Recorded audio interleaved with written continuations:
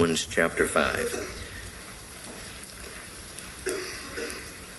Romans chapter 5 and verse number 1, Paul writes, "Therefore, being justified by faith, we have peace with God through our Lord Jesus Christ, by whom also we have access by faith into this grace, wherein we stand and rejoice in hope of the glory of God.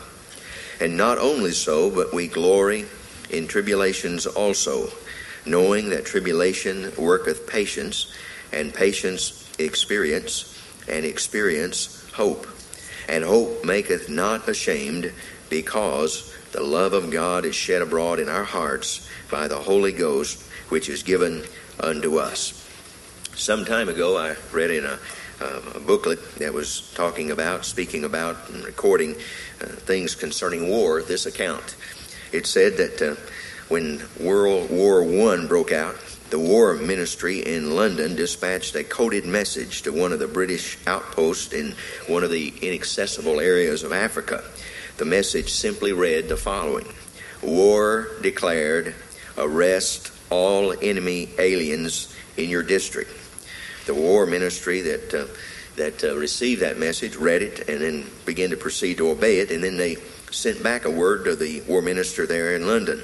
They received a prompt reply, and it read, quote, "Have arrested 10 Germans, 6 Belgians, 4 Frenchmen, 2 Italians, 3 Austrians, and an American. Please advise immediately who we're at war with." And let me tell you something. That speaks volumes about the text that's before us today, and I'll tell you why. I'm personally convinced that one of the people, I guess you might say, was the central truth that Paul, when he writes in the book of Romans, one of the central truths that is recorded in God's Word is what that piece of information sort of sheds light on, the issue of who we're at war with. And the fact is, this central truth is the basis for the very first effect that you enjoy in your salvation. It's recorded in chapter 5. The fact is, the central truth is this, and it's important that you understand this by virtue that I believe understanding everything else in the Bible is predicated on this fact. And that is the normal relationship with God that we enter this world with is not one of peace, but one of war. It's not one of friendship, but one of enmity. So the fact of the matter is that the pagan world has it all wrong. When you go out into the public and when you turn on the media, the television and magazines and whatever, and people have all these glowing statements about God, they have it all wrong. They've misconstrued the whole central truth of what the Bible holds up clearly. And that is that God and man are not friends. God and man, and I'm talking about unregenerate man, I'm talking about unjustified man, man who is not saved, but man who just comes into this world by a simple birth and then begins to live his life and begins to act as if he can make his own way, do his own thing, and end up in the right place. That just is not going to happen. And the reason it's not going to happen is because we start off on a wrong premise. Let me call your attention in Romans 5. This is jumping way ahead. It'll take us a few weeks to get there. But look at chapter 5 and verse number 10. This is one of the great verses in the book of Romans. Chapter 5, verse 10. "For if when we were enemies," he's talking to Christian people now here in Romans chapter 5, because he's talking about verse 1, being justified by faith. So verse 10, he says, "When we were enemies." And the fact of the matter is, there was a place and there was a point, there was a time when the people to whom Paul was writing, that they were enemies of God. And I can tell you when that was. The moment they were born into this world as poor lost sinners, they were enemies of God. The fact of the matter is, every man, woman, boy, and girl born into this world is born an enemy of God. Don't you let this world soft soap you into this idea that God loves everybody in the world and everybody is just hunky-dory with him and everything's all right and everything's just wonderful and all right. No. When the Bible says God so loved the world, it does not mean God loved them in their condition. God loves people by virtue of the fact of what he's going to do for them, expresses that love for them. It's not that, oh yes, this guy who drinks himself drunk and gets cirrhosis of the liver and dies in an alley in Indianapolis is something I really love. That's not what he's saying. I love that individual because I know what I can can do for him and change his life forever and sanctify him by the grace of God after I've saved him and justified him by faith, I can make something of this guy that will honor me and help him live a fulfilled life. That's what it's saying. So this ideal of loving people in their sin, and God therefore loves man's sin, is ridiculous, and yet it's catching on. I heard a program the other night. My wife was not, channel surfing. As I went across this, there was a lady there interviewing a man and a woman. And this woman asked this woman, by the way, the woman was Barbara, no, it wasn't, it was the lady on NBC who retired, Jane Pauley. Jane Pauley asked this lady, Liza Minnelli, his name. But anyway, that's neither here. That's a whole different message. But anyway, Liza Minnelli, and she said to her, she said, my mother's in heaven. Liza Minnelli said that. Jane Pauley was so shocked, she said, your mother is in heaven? Did anybody hear that interview? She said, your mother's in heaven? You know why she asked that question? Because Judy Garland is Liza Minnelli's mother, and Judy Garland died of a drug overdose because she was an alcoholic and a drug addict. It shocked Jane Pauley, and I don't know what religious affiliation, if any, Jane Pauley has, but she was so shocked, she said, your mother is in heaven? You see, the concept in this world is that God goes around begging people to accept him. Oh, please accept me. I'm God, but I want you to... Nothing could be further from the truth.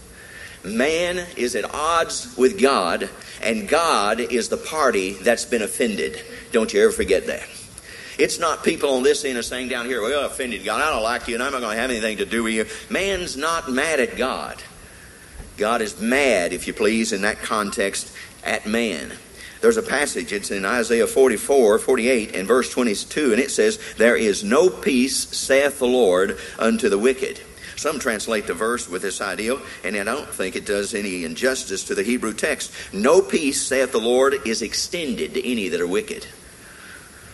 You live a wicked life, there's no peace extended to you from God. God's not at peace with you. And the people in this world this morning who are living their life their way are at odds with God, but it's God who's been offended, and God is not going to sit down and just let these people walk into heaven's gate because, quote, God loves the world so much.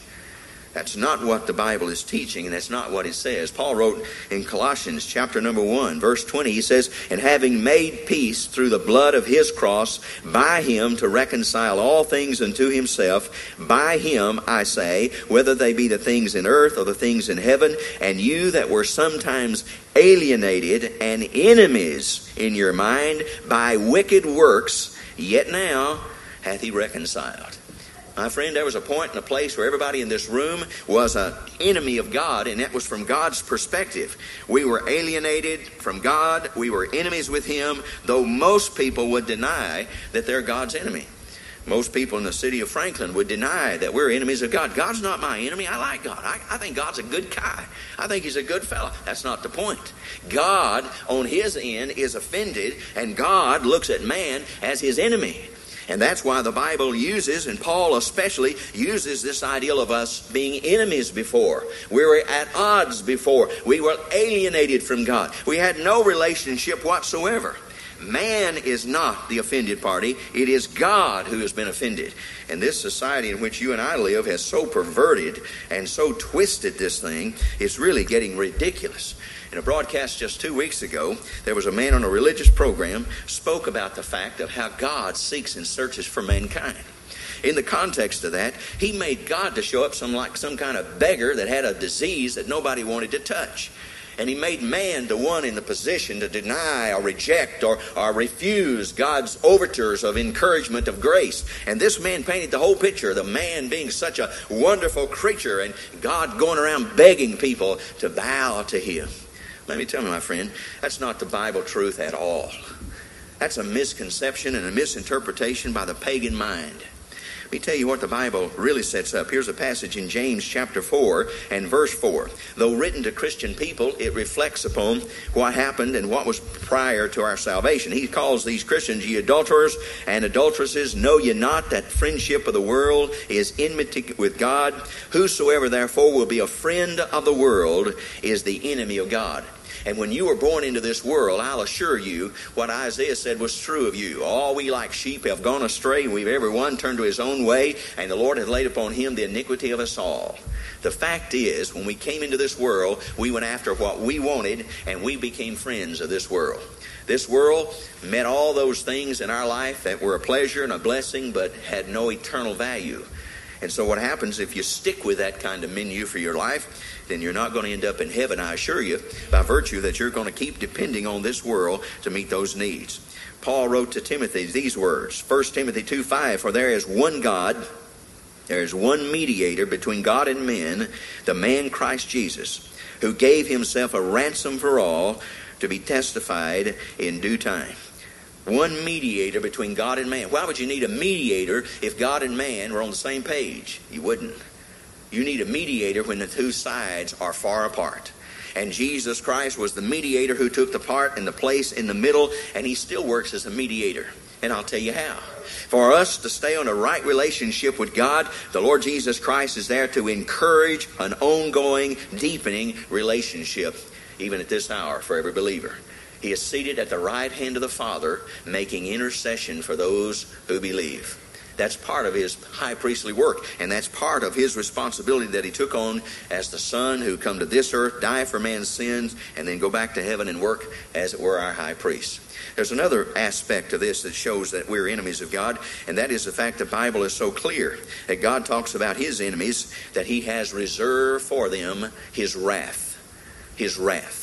Now, I assure you, wrath is not something you do to your family and you do to your friends. Look at Romans chapter 1 and verse number 18. Here's what Paul wrote back there. Romans 1 and verse 18, "For the wrath of God is revealed from heaven against all ungodliness and unrighteousness of men who hold the truth in unrighteousness."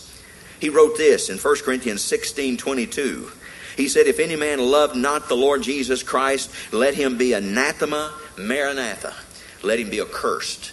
The ideal is that the person who does not love the Lord Jesus Christ, which people who are born into this world do not do of natural birth, they do not love the Lord Jesus Christ. Those people are accursed of God. The scripture is clear in Ephesians chapter 5 and verse number 6. "Let no man deceive you with vain words or empty words, for because of these things cometh the wrath of God upon the children of disobedience." What things? The things that he just listed in chapter 5 of Ephesians, and he was exhorting the Christians not to participate in. He said, you Christians, stay away from all this stuff, because if you are involved in that, if that's the practice of your life, then you have no relationship to the Father, and the wrath of God comes upon people who have no relationship with the Father. There's another passage. It's in Psalm 7 and verse 11, where it says that God simply judgeth the righteous, and God is angry with the wicked every day. My friend, the Bible is crystal clear on this point. And that is this: you do not come into this world being a chum buddy with God Almighty. You come into this world at odds with God, and the at odds position is from his side, not yours. You may think everything is hunky-dory, as by the way the world does. I don't know about the little girl who was kidnapped and killed in Sarasota, Florida. I don't know about that. She was 11 years of age, I understand. That's old enough to know right from wrong. It's interesting to me that no matter who dies, and no matter in what circumstance they die, the immediate assumption in this country is, you're going to heaven. And immediately on the broadcast they said, oh, she's in heaven. She's in a much better place. I pray she is. But she didn't get there because she's just an 11-year-old girl in an innocent kind of vicious world in which she lived. If she got there the same way that everybody else in the world got there, by faith in the Lord Jesus Christ. And it isn't a wrong assumption for us to believe that everybody that dies is just going to get to heaven. And now she may be a Christian. She may have believed on the Lord Jesus Christ as her Savior, and I hope she had. I pray she has. But I'm telling you, there is this thing that simply intoxicates the American people into believing that everybody is right with God from the moment they're out of diapers. And that's not true. We come into this world born sinners, and sinners sin. And because we sin is an offense to the holy God of heaven. And man and God will never be in a right relationship until that birth sin, being born a sinner, is dealt with and overpowered and overshadowed by the good grace of God.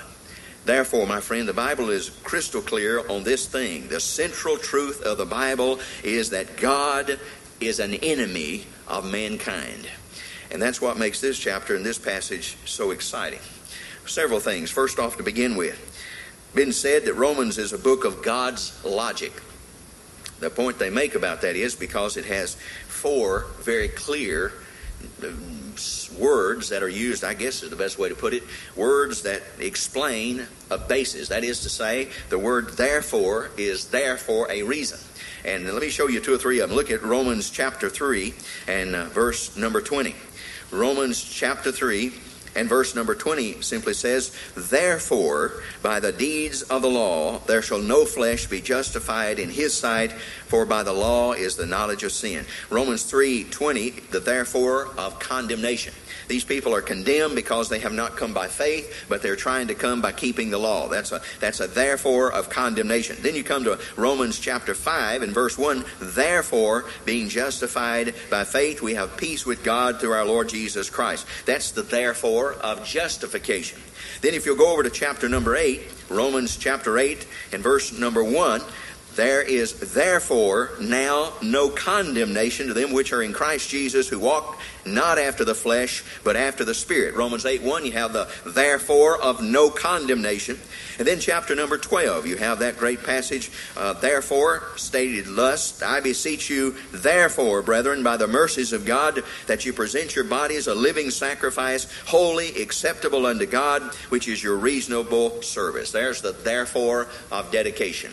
So you have the therefore of condemnation, the therefore of justification, the therefore of no condemnation, and the therefore of dedication. Those based upon truth that are written prior. So in each of those cases, before Romans 3 and verse 20, the therefore is there based on what he'd already said in chapter 3. When you come to chapter 5, the therefore in verse 1 is built on what we heard in chapter 4. When you come to chapter 8, the therefore is there to explain what he studied in chapter 7. And the same goes for chapter 12. The point made about it is it means it comes to a logical conclusion. It's not just spiritual truth. It has simple, reasonable logic to it. And the Apostle Paul was called God's logic's preacher. His preacher, the apostle, the man who spoke with logic. And we call it God's logic. Now, the second of those 2 therefores are here in our text. Romans chapter 5, verse 1. And what chapter 5 really is what I call an expanded edition of the message that he's already preached on justification. But the chapter divides thus. I believe the first 11 verses are, expressing and dealing with the benefits of justification. That is, both presently and long term. And I would tell you this right up front, as I said it in the Wednesday night service, and I'm convinced of this. Romans 5, I believe without a doubt, is the most definitive text in the whole of the Bible on eternal security. If you want to have an absolute assurance of your salvation, and if you have any question about it, you need to come to Romans chapter 5. When you understand Romans 5, you will never doubt your salvation again if you believe God. Romans 5 is the clearest, most definitive statement concerning salvation in the whole of the Bible. And anybody who has a question about being saved and lost ought to get to know Romans chapter 5. But in chapter 5, verse 1 through 11, that takes care of the benefits. Verses 12 through 21 will deal with the background and the basis for justification, and we'll deal with that as a sort of a springboard as we go through this chapter. It's not possible to emphasize too much the importance of the doctrine of justification by faith in the life of every believer.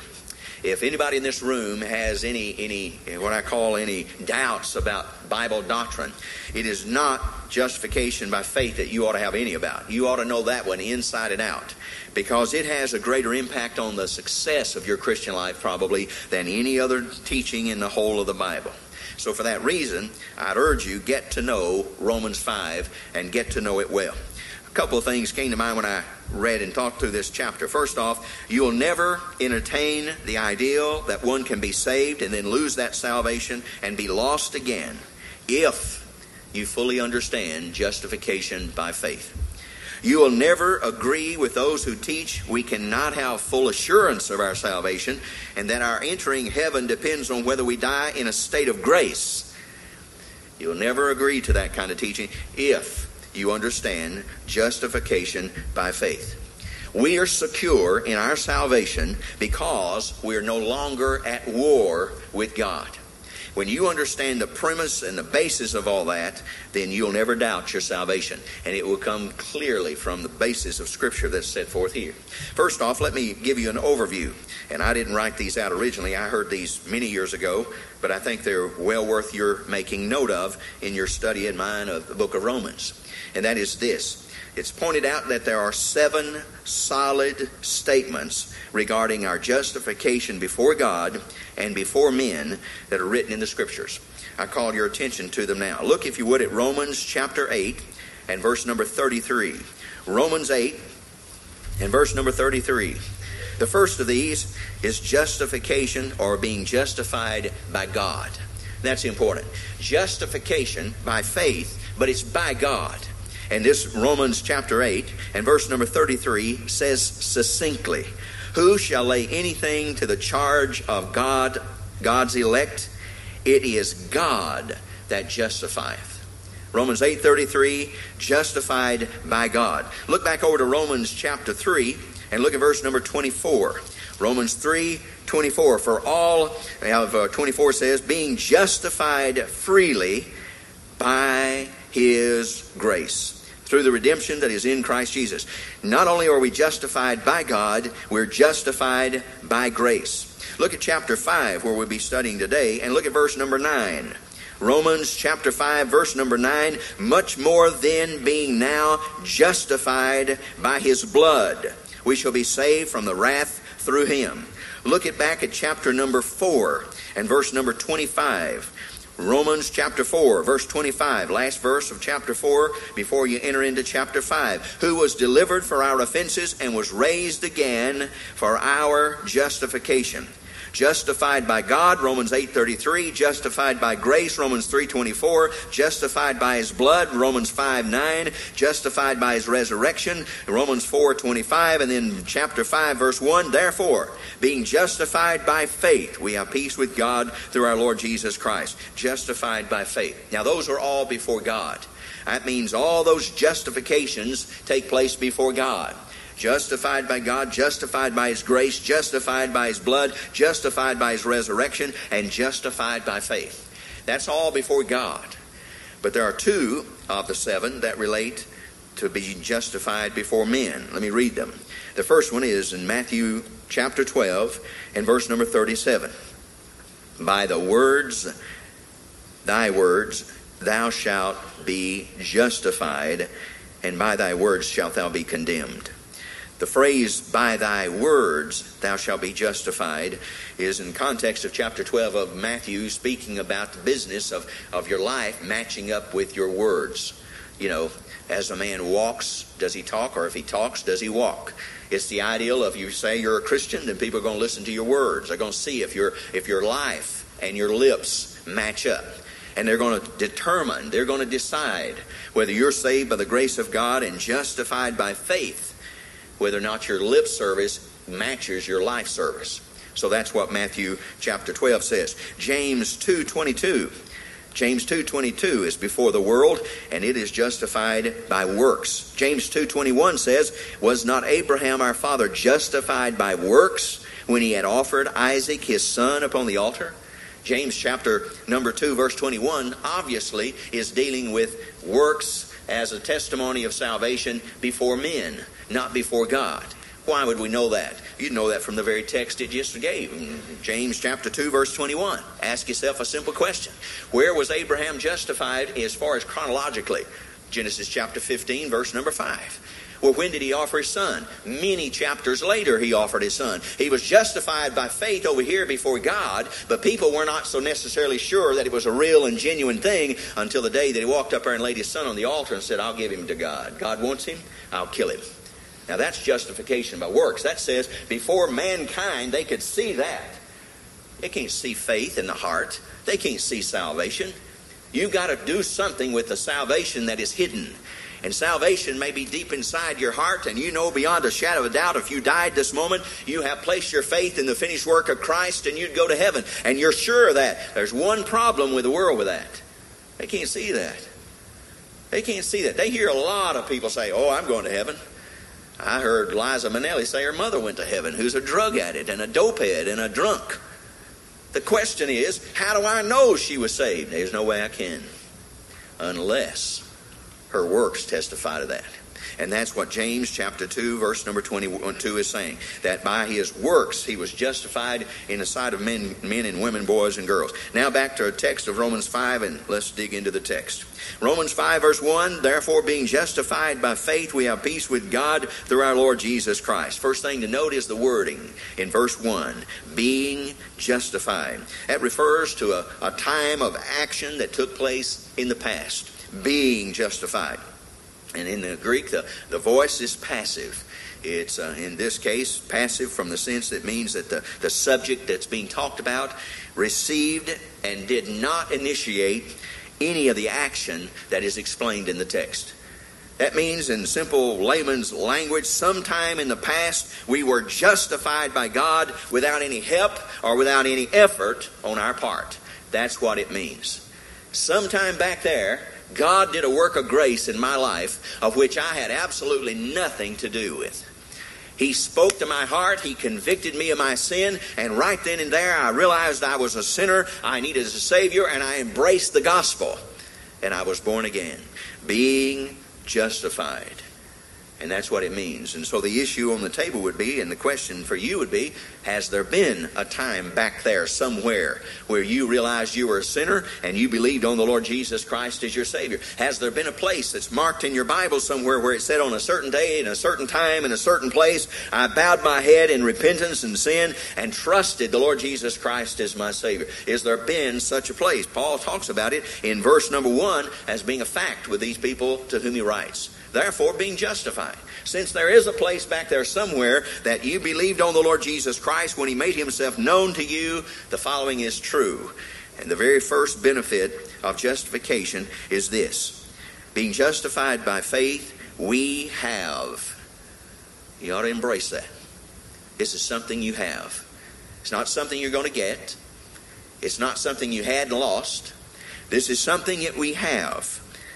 Since I've been justified by faith, I have peace with God through our Lord Jesus Christ.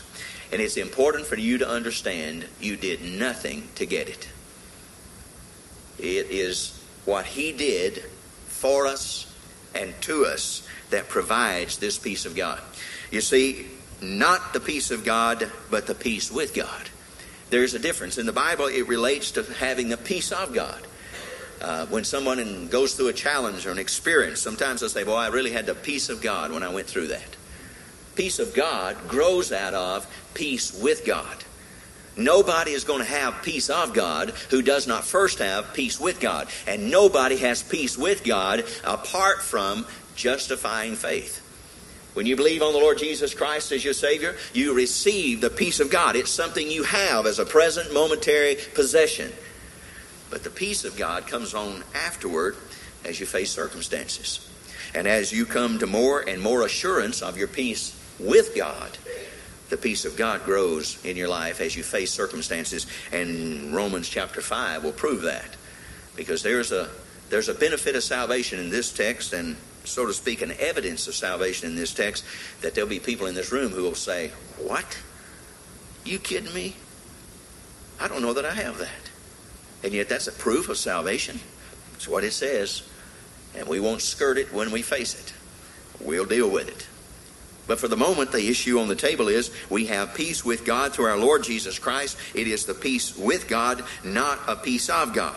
Also, it's important for you to understand that this peace that he's speaking about is not a feeling of peace. Do you hear me? It's not a feeling of peace. It's a state of peace. And that's crucial to this Bible doctrine.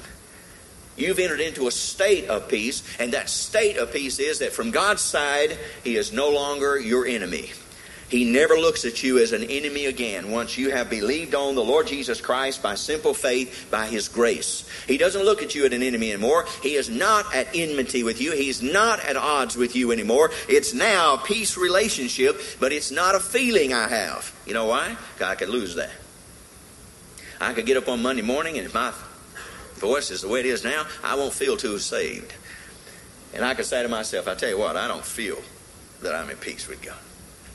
Why? My feelings would change. Come to church on Sunday, being around you and being in the music and hearing people give encouraging words and answers to prayer. That's great. That's a euphoric feeling that we come here. And I'm excited when I hear people and I thrill to that. But my salvation does not depend on what I hear from you. My salvation is anchored in what God said and what Christ did. And in that, I am absolutely at peace. And it is not a feeling. It is a state to which I enter into. And consequently, that's where some folks get off the boat. They think it's a feeling, and they lose the feeling, and therefore they think they've lost the peace. We who were at odds with God, at war with Him, and His enemy, are now at peace with God. And by the way, the very fact that we can have peace with God now testifies that at some point we were at odds with Him. What would it mean to say we have the peace of God now? Or we're at peace with God now? Why would it say that if in fact there wasn't a time when we were at war, when we were enemies? It wouldn't make any sense. And the obvious opposite of peace is war. So this morning in this auditorium, you sit here either at war with God, and it's God at war with you from the standpoint He's your enemy, you're His enemy, or it is that you and God are at peace with each other. And I repeat, if you're at peace with God, it is not because of what you did, but what Christ did for you. Turn, if you would, quickly to Ephesians chapter number 2. Ephesians chapter number 2, and look, if you would, at verse number 13. Ephesians 2, verse number 13.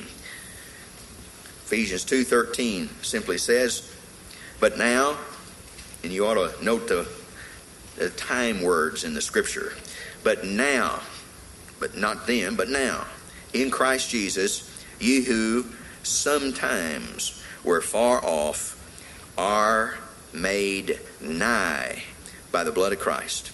You were at one time on one side of the fence and God was on the other. At a point in the past, at some time back there, Jesus, who at some times were far off and you and He were at odds, same as with the Father, now are made nigh by the blood of Christ. For He is our peace. That's an important statement. He is our peace, who hath made both one and hath broken down the middle wall of partition between us. Verse 15, having abolished in His flesh the enmity, even the law of commandments contained in ordinances, for to make in Himself of twain one new man, so making peace, and that He might reconcile both unto God in one body by the cross, having slain the enmity thereby. And finally, verse 17, and came and preached peace to you which were afar off, and to them that were nigh. The fact of the matter is, years ago I heard a man talk to a man who was dying. A pastor talked to a man who was dying, and as we were in the room and we were exchanging statements, this pastor asked this man a question, which when I heard it, I really was thinking differently at the moment about this man, his life, his family, preparation for death and his funeral and all that. I really let the question go right over my head. But this pastor asked this man these words. He said, have you made peace with God? When I heard that, I didn't think at that moment anything about it. But as I was leaving and I got away from there, I began to think about it. That's not the right question. That's not the right question. Peace is not made by us. Nobody in this room has ever made peace with God. You couldn't make peace with God if your life depended on it, and it would.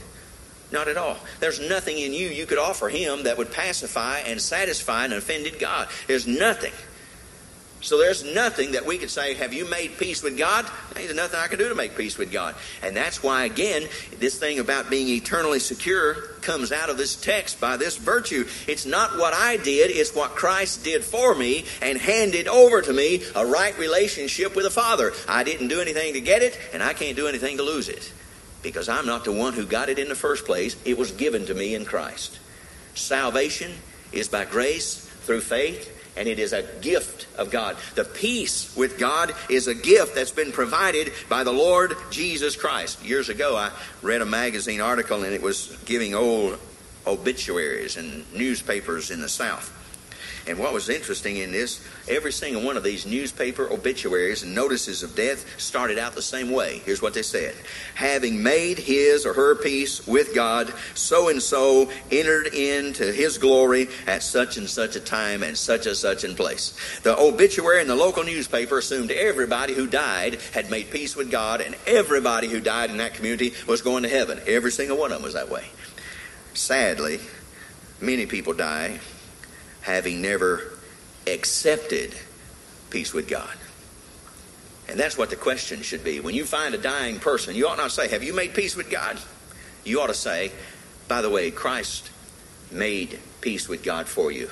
Have you accepted that peace? Have you believed on the Lord Jesus Christ as the one who paid the ransom so you could be saved and know the Father? Have you done that? It's not, have you made peace with God? That guy ought to raise up off a dying bed and said, what do you want me to do, bud? Tell me, what can a man who has nothing give a God who has everything and created that? What am I going to do to pacify such a God? I thought about it later, that's the silliest question I guess a person could ever ask. Have you made peace with God? No, the question is not, have you made peace with God? The question on the table is, have you accepted the peace with God that Christ provided in himself? I remind you that we have peace with God the moment that we're justified by faith. Understand this too. You cannot grow. You cannot grow. You cannot grow into justification. It's not something you grow into. You will not become more and more justified as you grow in your Christian life. It is not a continual process. It happened suddenly, instantly, the moment that you believed on the Lord Jesus Christ as your personal Savior.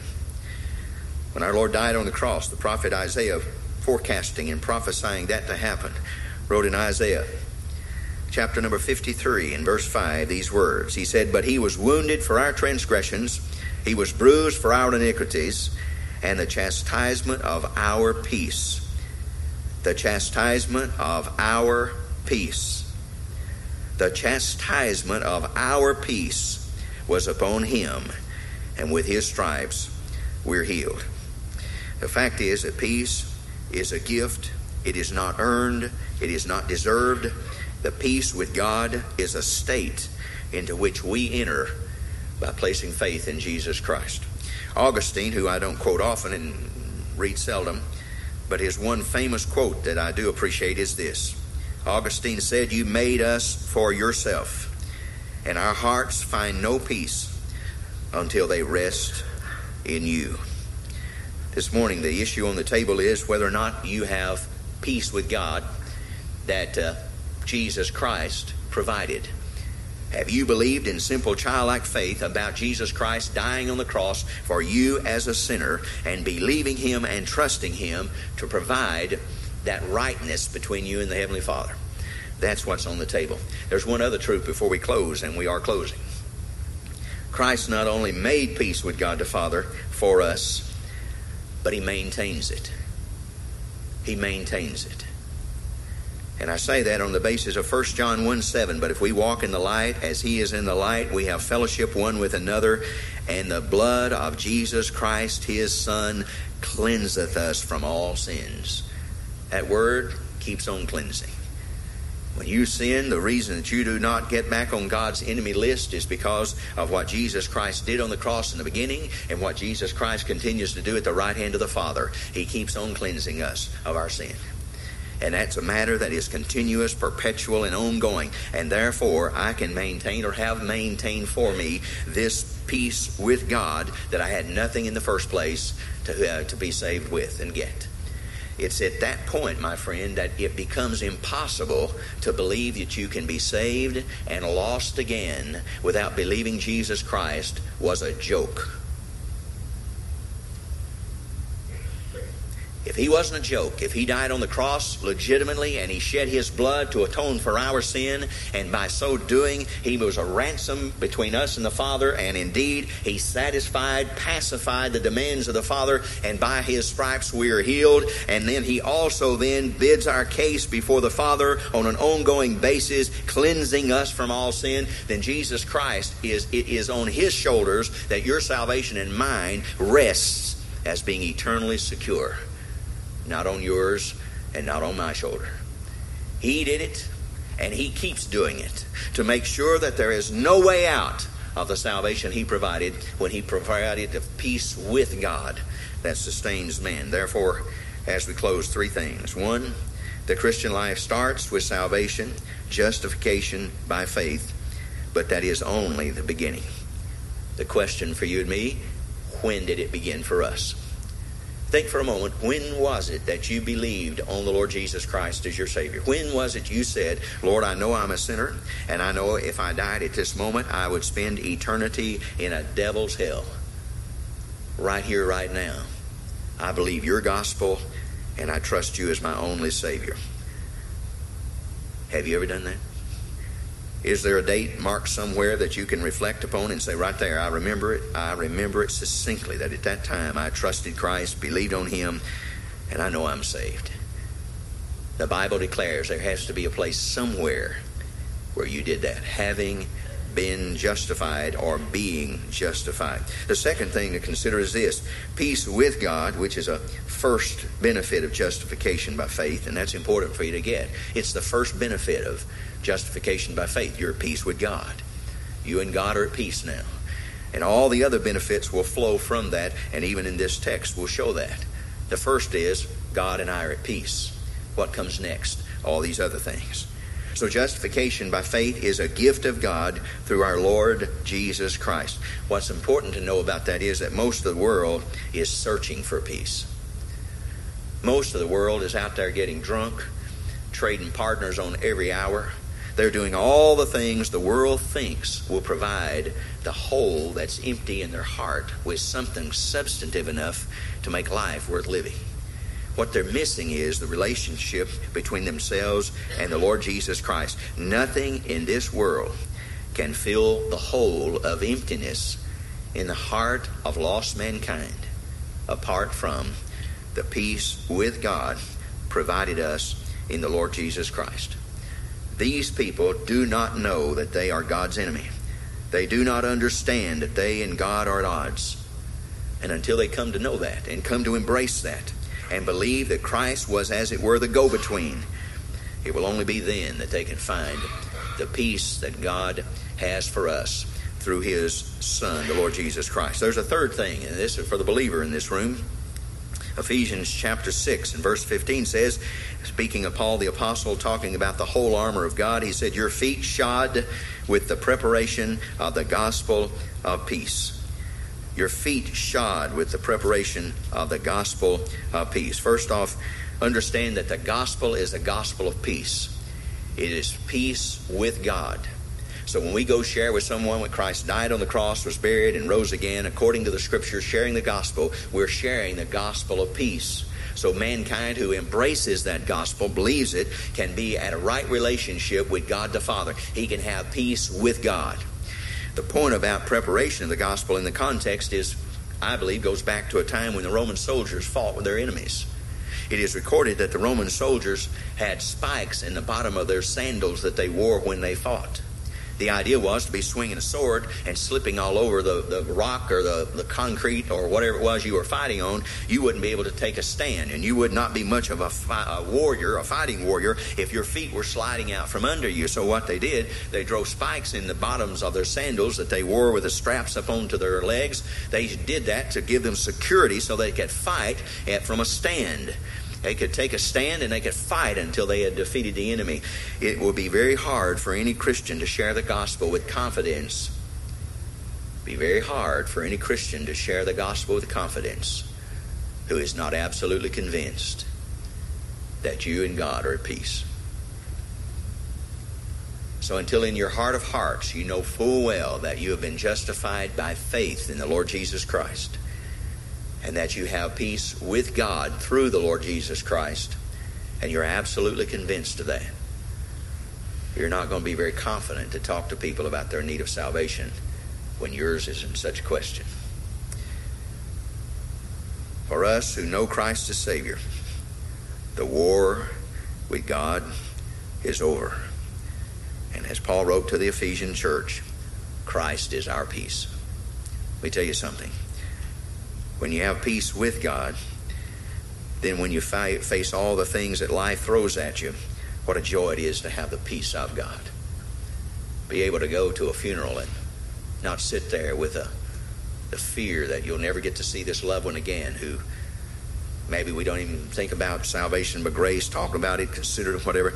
But what a blessing it is when people know the Lord through Christ and know the Father in peace because of what Christ did for us. And we go to a funeral service and this person has trusted Christ as Savior, and we have done the same. And we know that someday, maybe soon, maybe several years, but somewhere out there, we're going to see our loved one again. What peace that brings. It's all because of what Christ did for us. So I say to you, do not doubt your salvation. Salvation has been provided in Christ, and it's as secure as God is.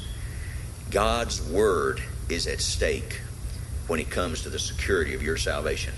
There are a lot of folks in this world who are eternally insecure. Don't be one of them. Take God at His word, embrace His truth, and if you have not, believe on the Lord Jesus Christ as your Savior this morning. Let us pray. Our Father in heaven, thank you for the Holy Scriptures. Thank you for the truths that they set before us and the assurances that they give us of our relationship with you, that it can be secure, it can be absolute. It's not something that's frivolous and fickle. It's not something that changes with the weather. It's not something that changes with our own physical feelings. It is something that is absolutely set in concrete, as it were. It is your established, unequivocal, unadulterated word. And this morning we take heart in that, and we take confidence in it. And we take confidence that knowing that since we have trusted you as Savior and Lord, that there is absolutely nothing depending on us to keep our salvation. It is a state into which we have entered by simple childlike faith. And Father, today I pray for our friends here in the auditorium, members and friends alike, that you'll speak to our hearts. And any who are here who are uncertain and unsure of their own personal walk with thee, uncertain of their salvation in Jesus Christ, certainly that's a priority. That must be addressed. And help us to help them address it. Help them to come in simple childlike faith, believing on the Lord Jesus Christ and His finished work.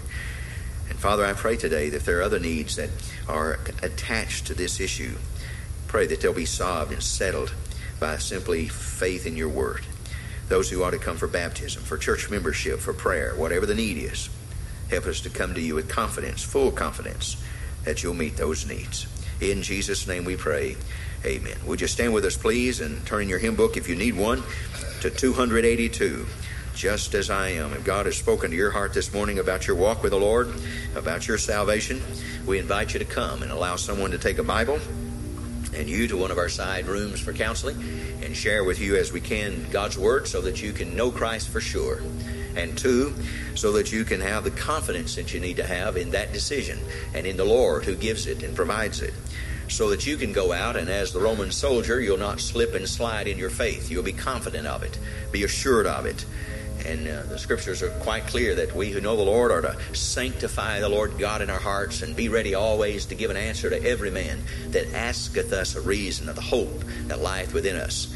Now, the fact of the matter is that won't happen by osmosis and with us just doing our thing.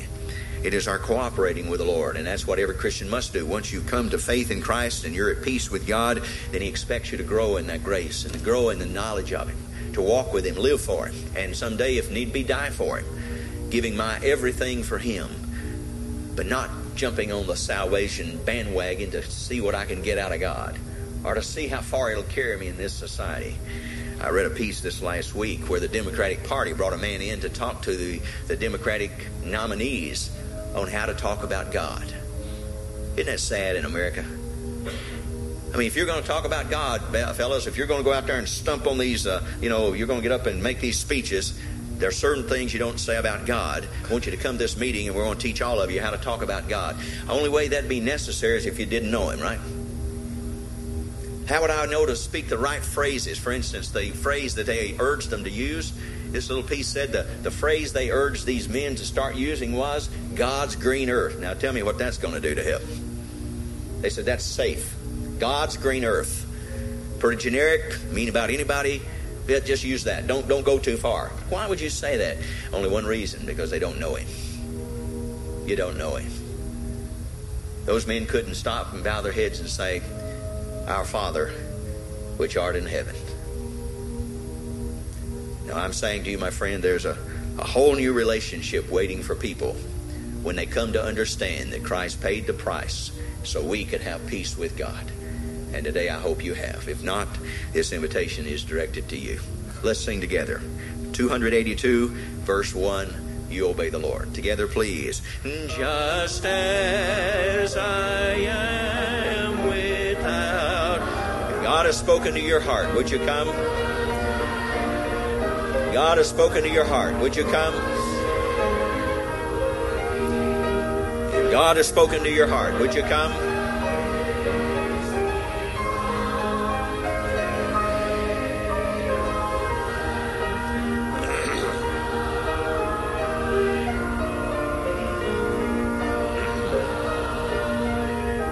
Thank you so much for your attention and your time, and thank you for being with us this morning. And I do encourage you to be back for the evening service.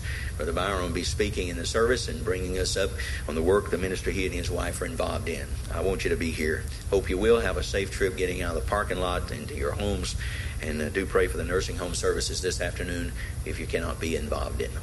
Let's pray and we shall go. Our Father in heaven, we thank you for this day of the Lord, at which we can come together and hear of your word in the Sunday school and the worship service.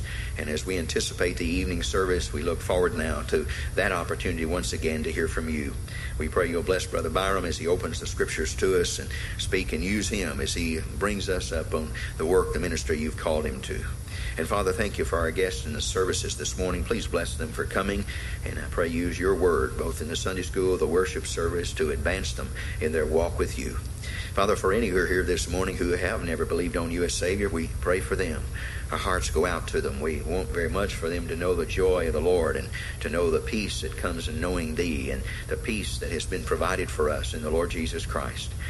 Thank you so much for a salvation, for the peace with God that Rick Henry does not have to maintenance and have to keep up, but a salvation that's been given to me in complete payment made for it, and it is mine by simple childlike faith.